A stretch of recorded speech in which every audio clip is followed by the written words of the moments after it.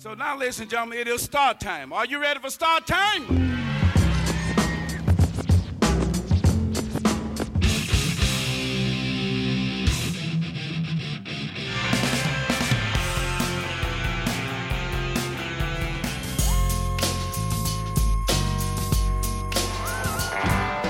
From WBEZ Chicago and PRX, this is Sound Opinions. I'm Greg Kot. And I'm Jim DeRogatis. This week, we're digging into our stacks of music to share some of our favorite new discoveries.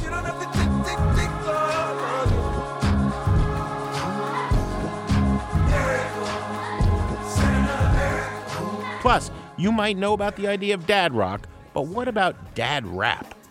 The idea that hip-hop is exclusively for young people, it's way overdue that we debunk that.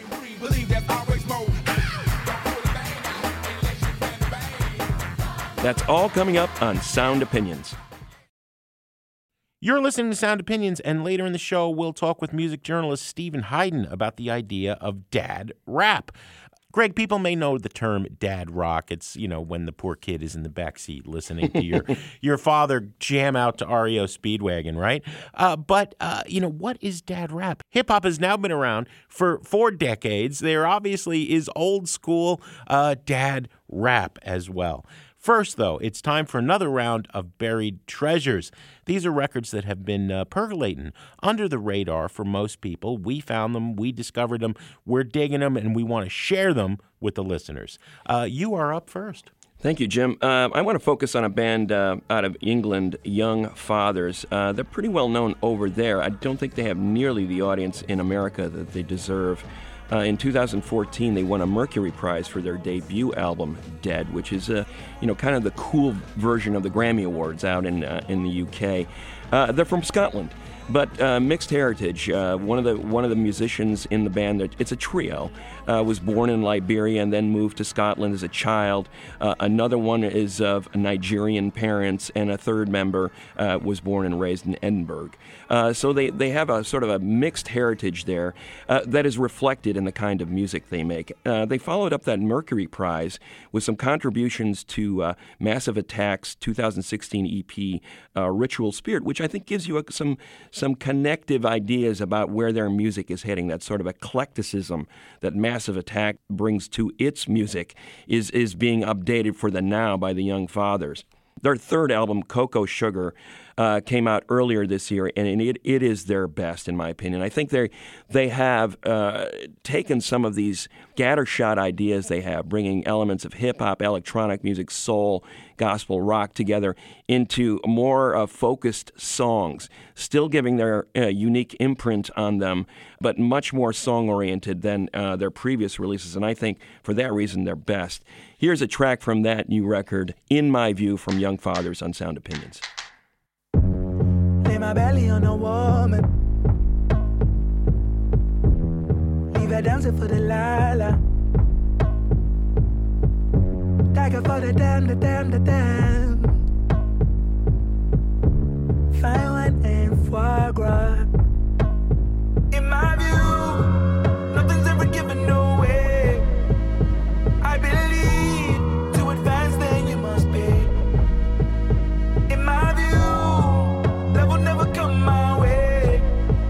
So when I leave, you'll be dancing on my grave. I wanna be king until I am. A man is just a man, I understand. Has everything gone to plan? Don't say it out loud, just let me dance. I know you wanna, say you wanna. I never said I was a saint, I'm a sin again, and then I sin again. I really wanna take your honor. I'm writing blank checks, I'm a greedy bugger. I take your daughter to feel the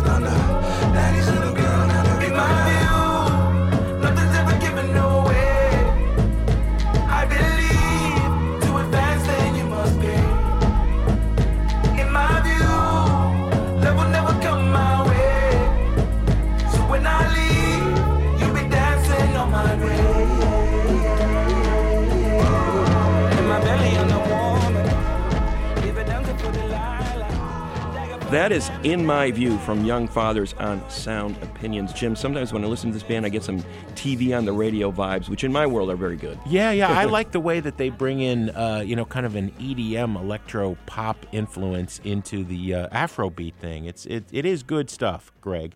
As is my first buried treasure, Sunshine and the Rain.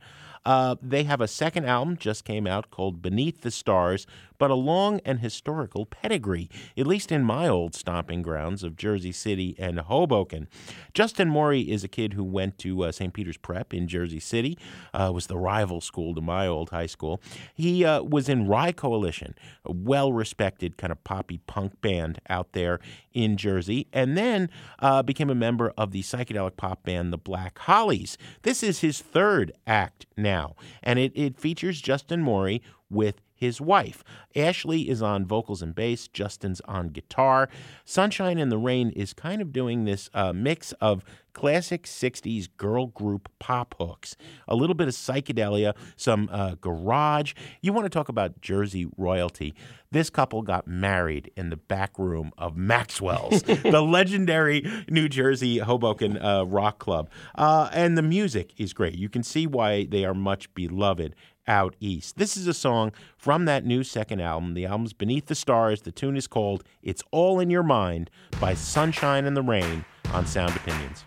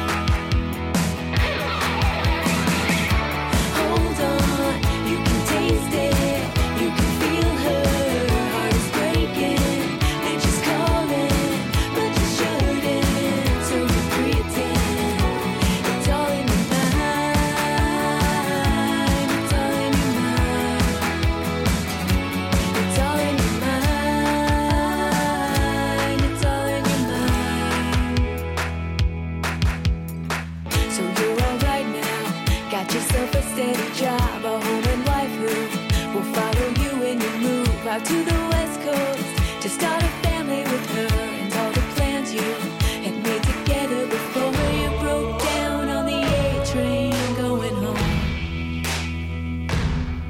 Were you running to your bus or just running from fear alone? You know we're all just It's All in Your Mind by Sunshine and the Rain, the husband-wife team of Justin and Ashley Morey. Thanks to Uncle Jim Testa, the dean of New Jersey rock critics, for turning me on to them. Hey, Greg, what is your next buried treasure? Well, Jim, before I get to that, I want to comment. You mentioned Maxwell's, and I go, this doesn't sound like the kind of song that you would hear in Maxwell's. This belongs in an arena in Jersey. It's like one of those big anthemic songs. It's not Bon Jovi. No, but it's got those giant hooks in it. It's an uber pop song, and that recommends it to me. I want to dial it down a little bit in terms of just the arena level and bring it down to sort of a bedroom level with the Tomberlin. This singer-songwriter from Louisville, Sarah Beth Tomberlin, grew up in a very strict Baptist household, went to a private Christian college when she was 16, and then, had some real questions about her faith and turned to music. And you can hear her trying to resolve some of these questions in her mind as she's making this record. This is a very dark record. Got echoes of some disquieting themes where she's questioning her faith, questioning everything about the planet. And at the same time, there are echoes of those hymns that she must have sang in church in her music making.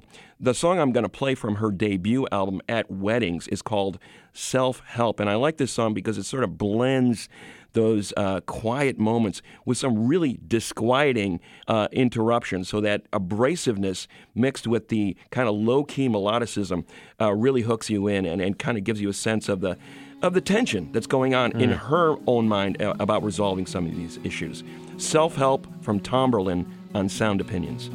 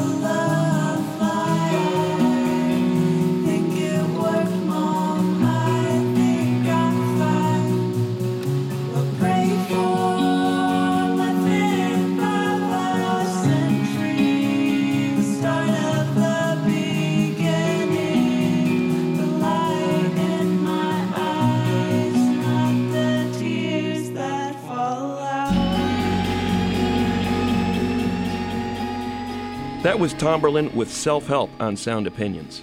I dig that, Greg. I hear a little shoegaze in there. Yeah, definitely. I'm going to see your shoegaze, and I'll raise you some more shoegaze. There's a band called Light Foils that has been kicking around in the Chicago underground since 2010. They have a new album out called Chambers. I think, as with Tomberlin, the front woman of Light Foils, Jane Zabeth Nicholson, is kind of building on what Lush did in the early 90s in terms of really beautiful vocals and reverb. More reverb than you're going to get anywhere of late that I've heard. That classic shoegaze sound, that's a term we kick around. It's essentially psychedelic pop. The big revival in the 90s brought it back in a large way, but it never really went away. This kind of well-crafted pop with the Beatles' Revolver psychedelic production aesthetic. I fell in love with this right away. This Time Is Up by Light Foils on Sound Opinions.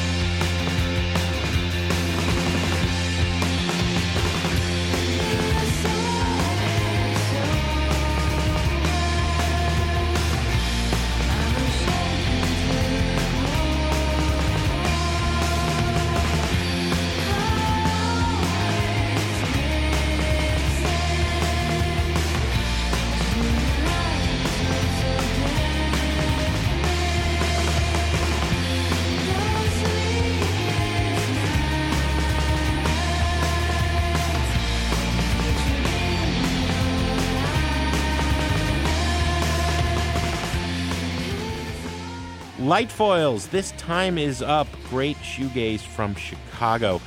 Greg, we like to share the buried treasure wealth, and this week we've invited Kristen Curtis, who's a host on the morning show at XPN in Philadelphia. She's going to share a couple of her own buried treasures. Welcome to the show, Kristen.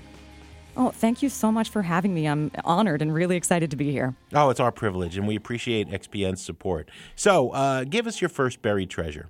All right. I'd like to talk about someone from Philadelphia first.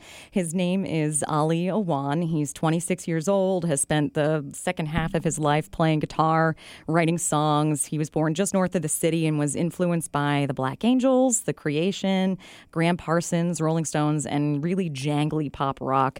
So he's got just a few songs out right now, but another 10 to 12 ready to go, and we'll be releasing an EP or an album soon. But I brought you a song called Citadel Blues.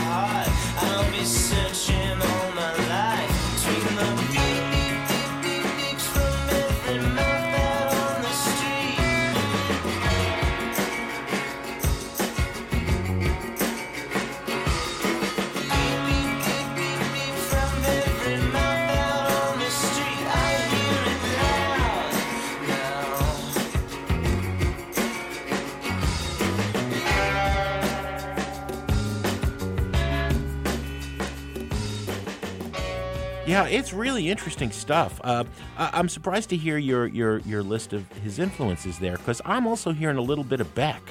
That's what I heard, too. Yeah, that weird guitar solo. It's ferocious. It reminded me a lot of Loser in particular. Mm-hmm. Yeah, so a little bit of weird hip-hop, and then also, you're right, this jangly pop thing going on, a little psychedelic guitar. Yeah, that was really fascinating to me, and I really liked the layering of the electric and the acoustic guitars and the beeps and the bells in it. It all layers really nicely. Is he drawing in Philly? Does he play out and fill the room? Oh yeah, he's on bills with other Philadelphia artists that also do draws, and he's really developing a name for himself around here. It's very promising talent. I'm really excited to see what happens with him. If you've got a buried treasure we need to hear, call and leave a message on our hotline, 888-859-1800, or contact us on Facebook or Twitter. After a break, Greg and I will share more Under the Radar albums, plus Kristen Curtis from WXPN has another pick as well. That's in a minute on Sound Opinions from WBEZ Chicago and PRX. She said the fire's burning in your eyes. She said the fire's burning in your eyes. So blame fire, blame fire, blame fire, blame fire, blame fire, blame fire, blame fire, blame fire, blame. Welcome back to Sound Opinions. I'm Greg Kot with Jim DeRogatis, and we're going through some of our recent favorite records that haven't gotten as much attention as we think they should. Today we're joined by Kristen Curtis, a host on the XPN Morning Show in Philly, a great station, and a great host, I might add. She gave us an album before the break, and now she's back with another artist. Kristen, what is your final buried treasures pick for us? Well, thank you so much. So this is a woman who is based in London right now and is half Chilean. Her name is Gabby Garbett, and she performs with a six-piece band called the Illuminations, one of whom is Sean Reed of Dexy's Midnight Runners, and he is her main collaborator. So the two of them have collaborated on this song together, a tune called Lady Matador.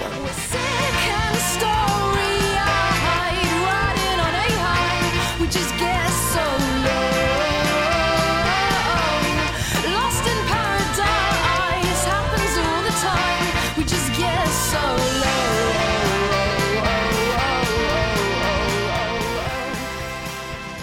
Kristen, you think I'm wrong to hear a little bit of Lily Allen? Certainly the snark is there. Meets like Courtney Barnett, because the like kind of alt crunch ferocity is there. That's so funny. I was hearing things like Madness and like Dexy's Midnight Runners and a lot of 80s, that second wave of ska. And I do hear some punk in there, so it's interesting that you would mention some people who are doing that in their own worlds that are modern right now, like Lily Allen and Courtney Barnett. I'd have to agree now that you mention it. We just get so low.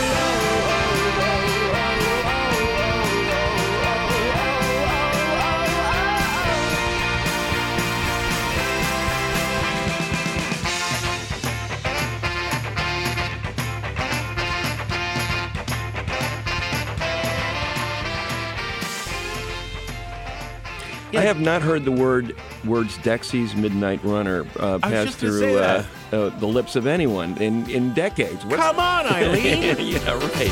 Come on, Eileen. Oh, I swear, at this moment, you need everything. In that dress, my thoughts are the best, but you're dirty. Oh, come on, Eileen.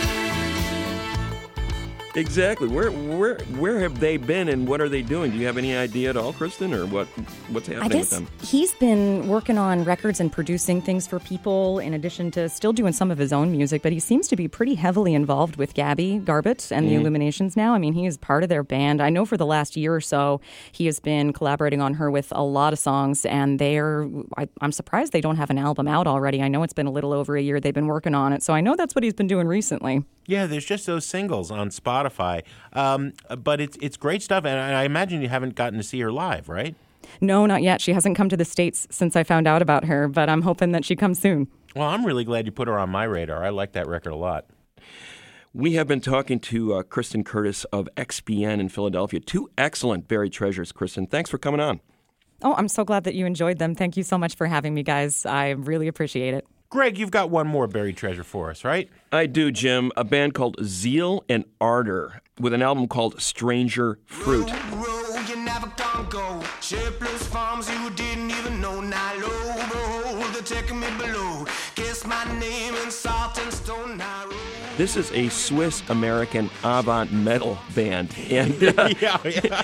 you know, I have been following this band for a while, trying to make sense of what they're trying to do, and I think they finally nailed a more coherent approach to their music with the Stranger Fruit record.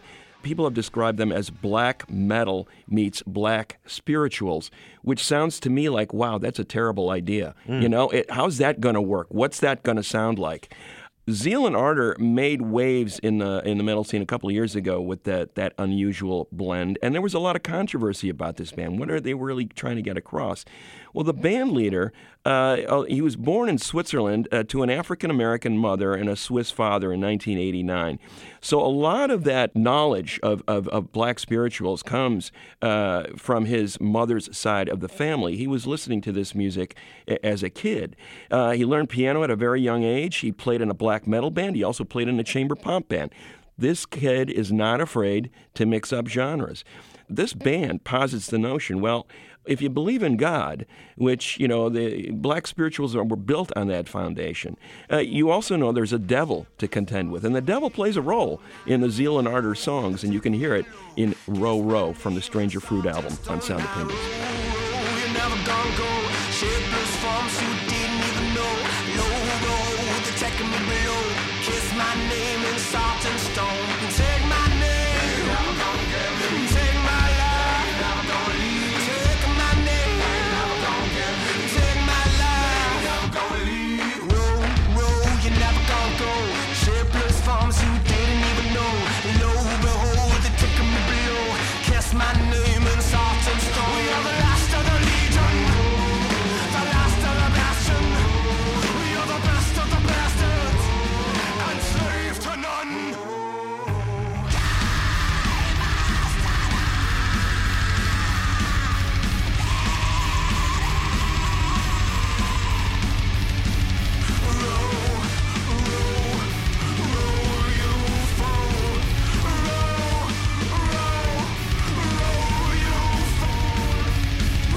Row, you're never gonna go.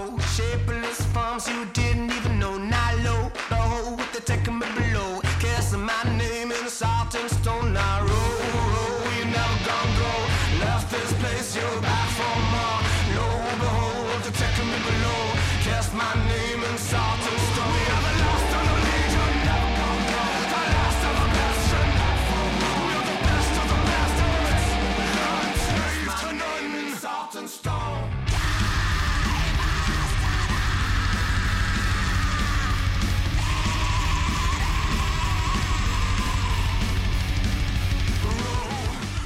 That is Row Row from Zeal and Ardor with the new album Stranger Fruit on Sound Opinions. I never thought I was going to hear field hollers going into death metal. Nor I, believe man, me. But you're right. Somehow those guys make it work. It does work. And it sounds organic. My final buried treasure is not organic. In fact, it's the exact opposite. Game Genie Sokolov is the stage name for an artist, Jeffrey LaRue.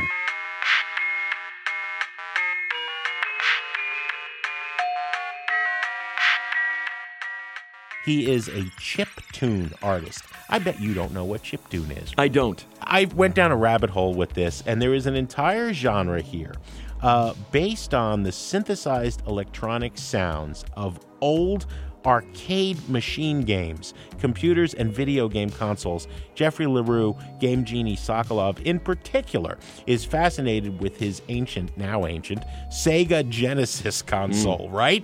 And he claims, and all the chiptune artists claim, that these early synthesized sounds were, on these games, as primitive as they were, have this certain charm to them that the newer games don't have. I think it's the same way the earlier generation of synthesists would champion analog machines over digital. All of that is not necessary to appreciating this really cool, chilling, dreamy, ambient electronic music that Game Genie Sokolov is making.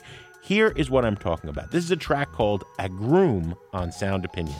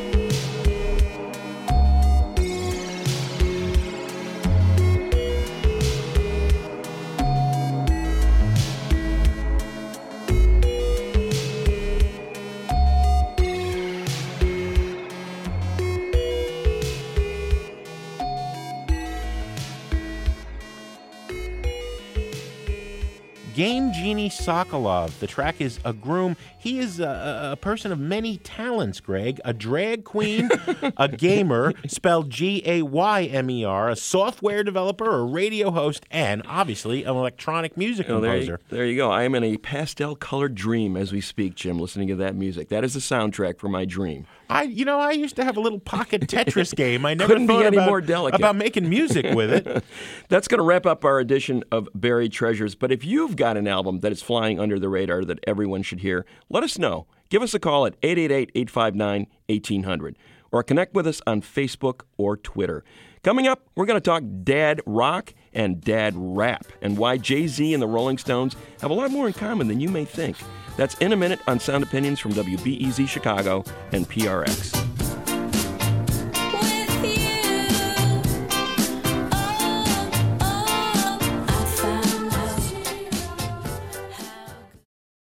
Welcome back to Sound Opinions. I'm Jim DeRogatis. I am here with my partner, Greg Kot, and our guest, Steven Hyden, is one of the foremost experts on a genre that was created initially as a put-down. Dad rock. You know, this is what you said. This is so uncool. Your dad listens to it. It's like dad jokes, dad rock. He even wrote a book, Steven, on the topic, Twilight of the Gods, A Journey to the End of Classic Rock.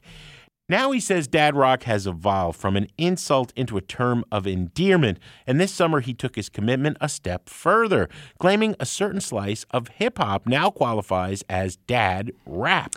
Yeah, he wrote an interesting piece about it in the website Uprocks, where he basically said we need a conversion guide from dad rock to dad rap and draw parallels between artists like Jay-Z and the Rolling Stones, Outkast and the Beatles. We'll get to more of those comparisons, but first we had to ask Steven to further define what dad rock is. There's no clear narrative on how, who exactly invented this, but as far as I can tell, it derived, as many memorable insults and music criticism do, from the mid-90s British music press. They're good at the slag, yeah. They are. And the legend is that there was a photo of Noel Gallagher from Oasis, Paul McCartney, and Paul Weller of The Jam in the studio together, and some snarky British writer referred to them as dad rockers. And the idea at the time was to talk about bands like Oasis that were very enamored with the 60s, sounding like the 60s, even dressing like they were from the 60s. And it was intended as a criticism, that they were conservative, that they were backward looking.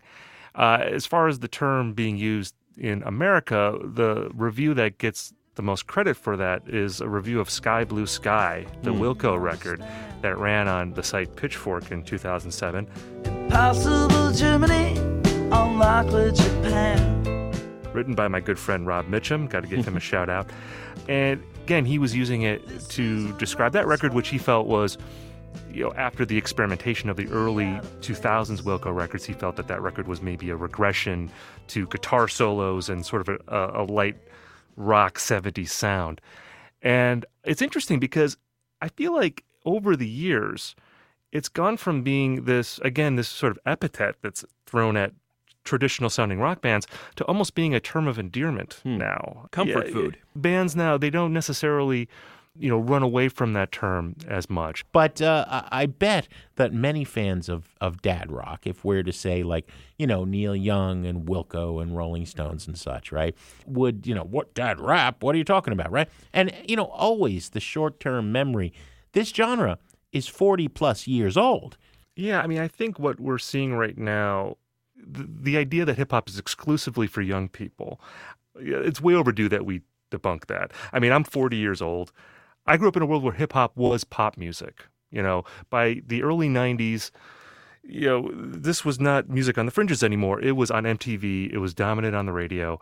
So even people who are like in middle age now, grew up listening to this music.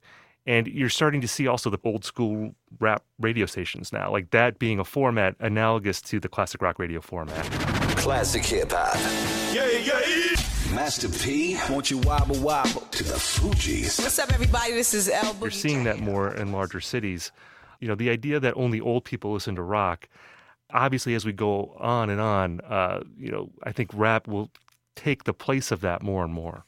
Yeah, I think that's a sort of an underlying point of your piece is that who are the classic rock bands of today that are going to be remembered the way Zeppelin or, The Who or, whatever, the Stones were remembered from the 60s and 70s? Cage the Elephant, I don't think is going to have the same stature 20 years from now that the Stones do with their generation of listeners. Maybe I'm wrong about that, but you're right. When you talk about dad rock, you're really talking about a band that stopped innovating. And when we talk about dad rap, are we sort of burying these guys, saying, okay, they basically can play the greatest hits tour, but can they deliver any music that anybody's going to care about? Well, I think there's, one of two ways of looking at this. You can look at it in the way that you just described, where you're burying these artists, you're sort of relegating them to obsolescence, maybe in a way. But on the other hand, the reason why people still talk about Zeppelin and Pink Floyd and the Rolling Stones is that there's been this industry that's existed for decades that has preserved rock history, whether it's classic rock radio, whether it's documentaries, books. People keep talking about these artists and keeping them alive, and that's why new generations get interested in them. And I think there is something positive about hip-hop not burying its heroes quite so quickly as maybe has been true in the past. Mm-hmm. That industry that has existed in rock that has, sort of preserved this history, I think you're just starting to see the beginnings of it in hip hop. You're seeing movies like Straight Outta Compton. You're seeing, again, these radio stations in major markets that are playing songs from the 80s and 90s. As long as that doesn't take over the present, I think it's okay. It's when that stuff becomes too important, when you lose the balance, that I think it becomes bad. But, we're all music fans. We're all, critics, and we love history. We love exploring this stuff. We think it has a value. And I think if you put it in the proper context, it can be a good thing. I buy that. So let's have some fun. Because I know the point of this Up Rocks piece was to start arguments, and we're going to throw it out to our listeners if we carry on the dad rap thing, who is who. But, Jay-Z is the Rolling Stones. Everywhere I hear the sound of Martin George. Why is Jay-Z the Rolling Stones? The point of the comparison was to talk about how the Rolling Stones, during their peak, obviously one of the greatest rock bands ever, very important, very influential. But then they had a long afterlife where they continued to put out records and they toured, but it was acknowledged that they were not doing their best work. No, they have now sucked 3 times longer than they were great. Exactly. And I feel like Jay-Z, it's not quite that long yet, but what was his last truly great record? If you having girl problems, I feel bad for you, son. I got 99 problems, but a bitch ain't one. I guess 444 did pretty well. It was nominated for Album of the Year at the Grammys. But for me, peak Jay-Z ends with the Black Album, which is now 15 years ago. And we're getting to the point now where the afterlife of his creative peak is longer than his actual peak. So that was the point of that comparison. That I feel like his celebrity is so much bigger now than what he is contributing artistically. And that is the place that the Stones have. The comparison that sort of jumps out at me is Eminem and the Eagles. Yeah. Eminem is the dad rap equivalent of the Eagles. Yeah, just because, again, to pick up the misogyny angle, I feel like a lot of the biggest Eagles songs are about witchy women who have lion eyes. Yeah. Held me spellbound in the night, dancing shadows. Firelight. Things of that effect, and certainly that has been a strain in Eminem's career. I get to meet famous people. Look at her, dag. Her nylons are ran, her skirt snagged, and I heard she drag races. I also made a somewhat jokey connection to him because he sampled Joe Walsh on the Marshall Mathers LP 2. Got friends on Facebook all over the world. Not sure what that means. They tell me it's good. So I'm artist of the... And that was sort of like his late career, trying to rejuvenate himself in much the same way that the Eagles hired Joe Walsh in the second half of the 70s when they wanted to become a big stadium rock. See, I got band. an actual dad rap story for you. During my short-lived tenure at Rolling Stone, Jimmy Iovine came in, and we all had to go to Jan Wenner's office, and Iovine played him the new Eminem album at that point and said, Jan, I know this isn't your thing, but you got to understand these are the Stones of today. So this was Right. actual bona fide dad rap pitch. Yeah. Putting it in terms that Jan Wenner could understand. Yes. Because he didn't understand Eminem at all. Well, and that just makes me wonder, what is the Fairweather Johnson of rap then? To bring it back to your tenure at Rolling Stone. Well, you have Drake as Tom Petty. I would say Drake is the Hootie and the Blowfish of dad rap. I don't wanna die for them to miss me.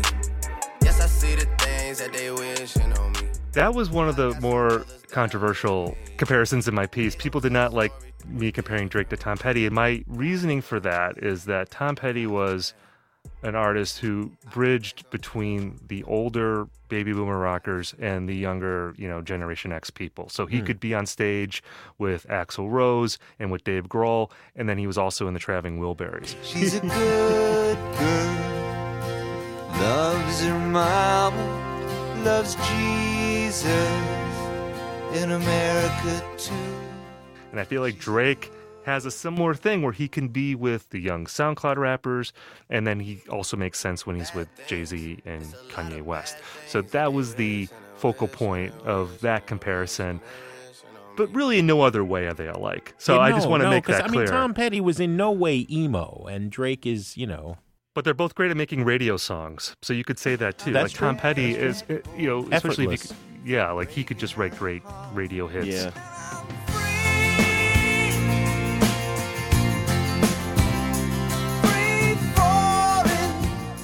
in a way that, like, because I compared Kendrick Lamar and Bruce Springsteen together, and I feel like Kendrick is more in the Springsteen mode where, Bruce was more about albums and not as much about singles, at least before Born in the USA. And also just how the press talks about Kendrick Lamar. Kendrick Lamar is probably the most bulletproof artist right now in music. He's revered beyond all measure. Yeah. Hey, I remember syrup sandwiches and crime allowances, finessing on them with some counterfeits, but now I'm counting this. Parmesan where my accountant lives. In fact, I'm down in this. You say with my boo babe tastes like Kool-Aid for the analyst. And that's what Springsteen was and probably still is among rock critics. When I'm out on the street, I walk the way I wanna walk. When I'm out on the street, I went with Dylan on Kendrick. Kendrick Dylan. Yeah, that's is the new good. Dylan, That's good. Yeah, I think that works too. I didn't have a Dylan comparison in my piece. That wasn't intentional. I don't know why. Not on his worst day would Kendrick say, strap your hands around my engines, baby. My left stroke just went viral. Right stroke put a baby in a spiral. Soprano C, we like to keep it on the high note. It's levels to it, you and I know. Tell them be humble. Sit down. Be humble. Nas is Pearl Jam. Now that's a subtle, nuanced. That's a good one. Rappers are monkey flipping with the funky rhythm I be kicking. Musician, inflicting composition of pain. I'm like Scarface sniffing it, holding the instant. See with the pen I'm extreme. Now, give us your logic. Well, because I feel like they're both ultimately defined by their first records. Illmatic for Nas and 10 for Pearl Jam.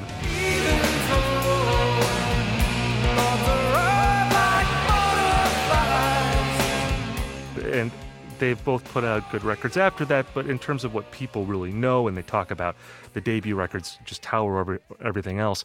And I also feel like they're both kind of specific to Generation X. Like if you grew up and you were a teenager when they were both really big, they have an importance to you that maybe they don't really have to young people. Like when I talk to millennials about Pearl Jam, it doesn't always translate. And I feel like there's a similar thing with Illmatic, because that record is always either at the top or near the top of like the greatest rap albums of all time list. And it just, when you have a record like that, it creates fatigue, I think, with younger people where it's like, okay, enough about Illmatic. I'm sick of hearing about Illmatic, even though it's a great record. Right. I love Illmatic, but it's like the Sgt. Pepper phenomenon with people of my generation. You read Rolling Stone all the time. They're always talking about Sgt. Pepper being the greatest album ever. It becomes a cliche. Yeah, it becomes a cliche, and it's even though that album has its merits, you just like, okay, enough with the Sgt. Pepper. You now have to overcome the hype in order to hear the music. Right, exactly. Now, I like the self-explanatory descriptions for Wu-Tang Clan is Crosby, Stills, Nash, and Young. I thought that was clever. Smoke on the mic like smoking Joe Frazier, the Hellraiser, raising hell with the flavor, terrorize the jam like troops in Pakistan, swinging through your town like your neighborhood Spider-Man. So tick-tock and keep ticking, while I get you flipping off the shit I'm kicking. The Lone Ranger, co-ed, danger, deep in the dark with the art. You couldn't have gotten better. Everyone's a star, that, right? Everyone's a star. Everyone kind of comes in and out. Yeah. You never know exactly who's going to be who's in on the record, who's on stage that's even. It's like, who showed up? Like, people are actually counting Wu-Tang members at shows. Like, wait a minute, I don't see Capadonna up there. What's going on? and like Capadonna might be like in the dressing room. Yeah. So he might be in the building, but he's like, I'll show up in the middle of the gig. And then you have like Neil Young. He might show up to the recording session. He might not. He might just take off. Used to be a long time. It's a long, long, long, long time before the dawn. You might delete him from the... Yeah, so, yeah. So Ghostface Killah would be the Neil Young. Oh, yeah. Because when he's there, it's head and shoulders above even as good as Wu-Tang is without. And I would say Steven Stills is RZA, because RZA was the mastermind of Wu-Tang, and Steven Stills, at least in the beginning, was the mastermind. Yeah. The one that kills me, I think the one that caused the most controversy within the Sound Opinions team here, I'm including not only us, but our producers, Outkast is the Beatles. Yes. My baby don't mess around because she loves me so, and this I know for sure. Outkast, at their peak, achieved a kind of level of prominence where it seemed like everyone liked them. You know, they were one of the kind of few touchstone groups that I can think of really from the last 10 to 15 years or 20 years even. Like when Hey Ya was really at its peak, you know, there were like people in their 40s and 50s that could appreciate that song. You know, there were young people, it was black and white, men and women. They achieved a sort of level of ubiquity that I tend to associate with like the Beatles or Motown or artists like that. When I was younger, so much younger than today, I never needed anybody's help in any way. But now these days are gone, I'm not so self-assured. Now I find I've changed my mind and open up the doors. See, I thought you were going for the Lennon-McCartney thing. Because Well, those that are would work, two too. extraordinary writers who, you know, are in competition to top each other. You know, both great on their own, but even better when they come together. You know, I think that's totally right. And I think even the psychedelia that came in toward the end with Andre 3000, you could, if you're going to call him the Lennon in that, and Big Boy made more of like, I guess, a pop oriented record, you know, like the speaker box is more sort of made for radio, and Love Below is, you know, has its head in the clouds. So that kind of conforms, I guess, to like a Lennon-McCartney type thing going on at the end of the band's career. Well, let me get philosophical here with you, Steven. We're talking to Steven Hyden of Uproxx, our colleague, cultural critic. He did this great piece. You know, one of these classics like Who's Cooler, Beatles or Stones, argument starters. Who is the dad rap equivalent, right? Brother, mom rock, mom rap. Right. All right, we're discriminating here. So Right. who, like Queen Latifah, right now, bam, you're on the spotlight. Who is Queen Latifah? I'm going to ditch the question and say like Nicki Lauryn Minaj. Hill. Well, I was going to say like Lauryn Hill to me is almost like, in my piece here, I liken the Fugees to Fleetwood Mac. Yeah. Oh, Lauryn Hill, and the no-brainer, man. She's Joni Mitchell. So I was going to say, because if I were to carry over the Fleetwood Mac thing, I'd have to say she's Stevie Nicks, but she feels more like a Joni Mitchell type figure. So yeah, I would agree with that. No, like Khalees. My milkshake brings all the boys to the yard, and they're like, Khalees is Stevie Nicks because she's got that twirly hippie thing. You know, she did the whole album based on food.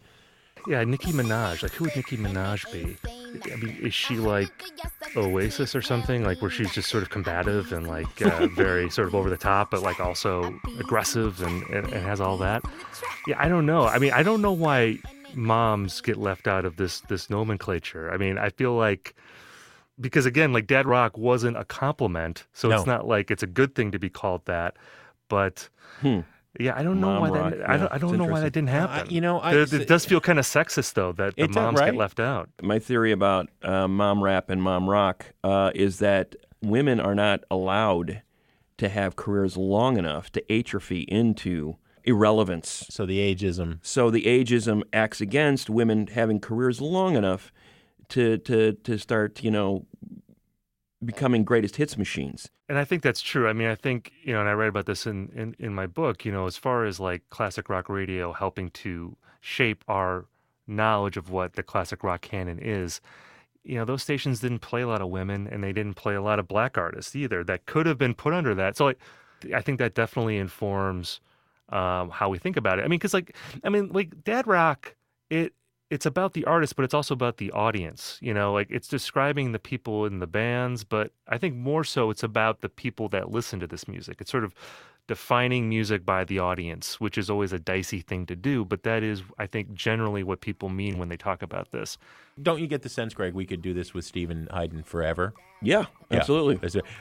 Steve, it's a great book, Twilight of the Gods, A Journey to the End of Classic Rock, and this was one of these classic all-time music argument starters, dad rap. Thanks for coming on Sound Opinions, man. My pleasure, guys. Thanks so much.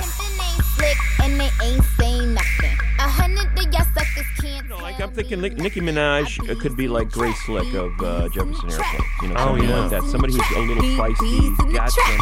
Pimpin' ain't slick and they ain't saying nothing. 100 of y'all suckers can't tell me nothing. Now it's your turn to play the dad rap game. Who are the Creedence Clearwater Revival of rap? How about the Elvis Costello of hip-hop? Call and leave a message on our hotline at 888-859-1800. Greg, what's on the show next week? Next week, Jim, a classic album dissection is on the table. The 50th anniversary of Van Morrison's masterpiece, Astral Weeks. For more Sound Opinions, listen to our podcast wherever you find those wonderful things. As always, Sound Opinions was produced by Brendan Banaszak, Alex Claiborne, Iona Contreras, and Andrew Gill. Started from them public houses.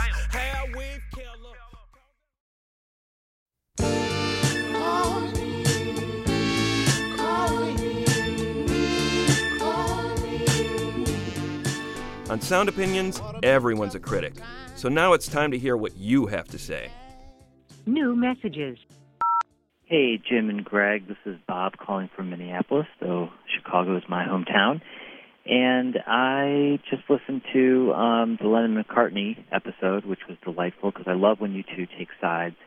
Your point about Paul McCartney's lows are far lower than John Lennon's lows was borne out by your examples. But I have to say that, to me, nothing gets at that more than the earworm that is McCartney's wonderful Christmas time song.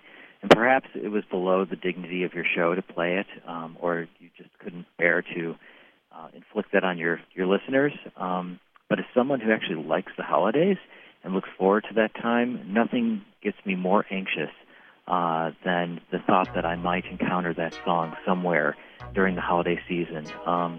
If there was like a songwriter's equivalent of the Hague's Human Rights Tribunal, Paul McCartney might need to appear for that, maybe even more than temporary secretary.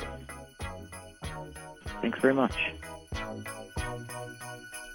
The mood is right, the spirit's up, we're here tonight, and that's enough.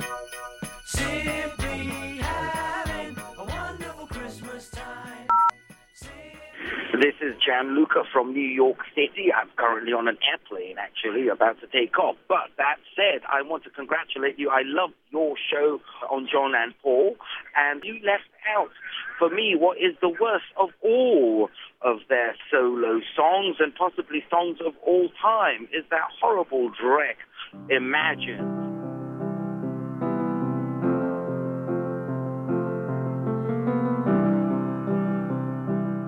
Says John Lennon, while playing a white Steinway in a 22-bed mansion in a 200-acre estate with cars in the garage, including one hand-painted Rolls-Royce. He says, without a hint of irony, imagine no possessions. Imagine no possessions. I wonder if you can. Well, John, some of us don't have to imagine having no possessions. We're not Beatles. Just because I drive a Beamer, why can't I be the only one? Get off my lawn. Great show, lads. Love you guys. Bye. Jim and Greg, this is Matt. I live in Fairfax, Virginia, and I listen to the podcast. I just listened to the Lennon-McCartney episode, which I thought was a lot of fun, but I do have to call you out on something, Jim. First of all, I love Silly Love Songs. It's a banging bass line, still holds up, and I do like that it's a little twist at his critics. But, Jim, in 2012 or 13, right in there, you added Admiral Halsey to the Desert Island Jukebox, and now you're telling me it's not a very good song. Can't have it both ways, Jim, so pick one or the other. If you hate it, that's fine, but we got to take it out of the jukebox. We're so sorry, Uncle Albert. But if anything should happen... Thank you, guys. Love the work, and I will talk to you soon. Bye. Hello, gentlemen. My name is Demetria Nanos. I'm calling from Chicago. I believe that you gentlemen suffer from an excess of youth. Some of the songs you were critiquing in regards as to Lennon and McCartney as being low points in their compositions were actually favorites of my late mother, who was born in the 20s, and said that some of these songs contained elements of show business, riffs of music from the 30s, things that she caught that someone my age or your age would not have. Uncle Albert, Admiral Halsey, she said that was very much like a show tune kind of thing. She could see in her head the scenes going on. Yes, that's about it for now. Thank you very much.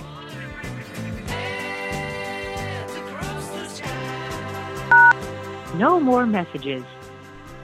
To share your opinions on Sound Opinions, call 888-859-1800. We'll be back next week on Sound Opinions from WBEZ Chicago and distributed by PRX.